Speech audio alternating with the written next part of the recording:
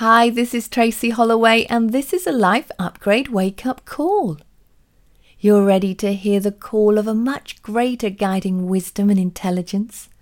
And as you soften to the very heart of this call, then you will know that you're here to shine your unique light, shine love out to all.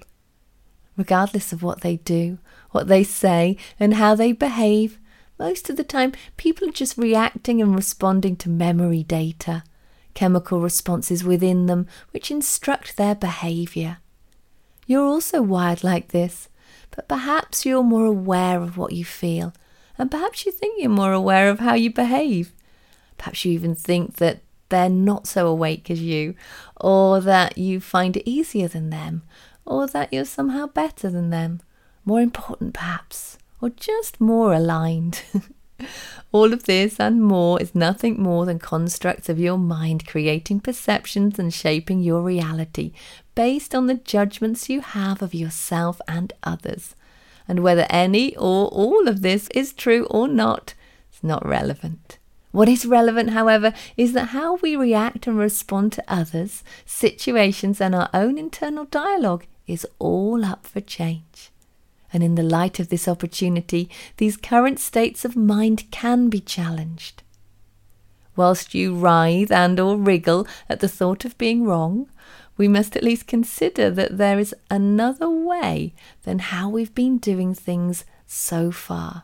Otherwise, we just stay stuck in these endless loops of memory data and ensuing patterns of behaviour. The richness is within the softening heart, which quietly shows that it's okay to have not understood it all, that it's okay not to be right, and it's okay to accept responsibility for when you've been wrong, or that you can soften and say that you just don't know what to do, you don't know the answer, or that you don't know what has to occur for everything to be okay. Vulnerability at heart. The layers of information which are coded within are being released, and this process will take time. And it will show you parts of yourself which you would maybe otherwise wish to deny.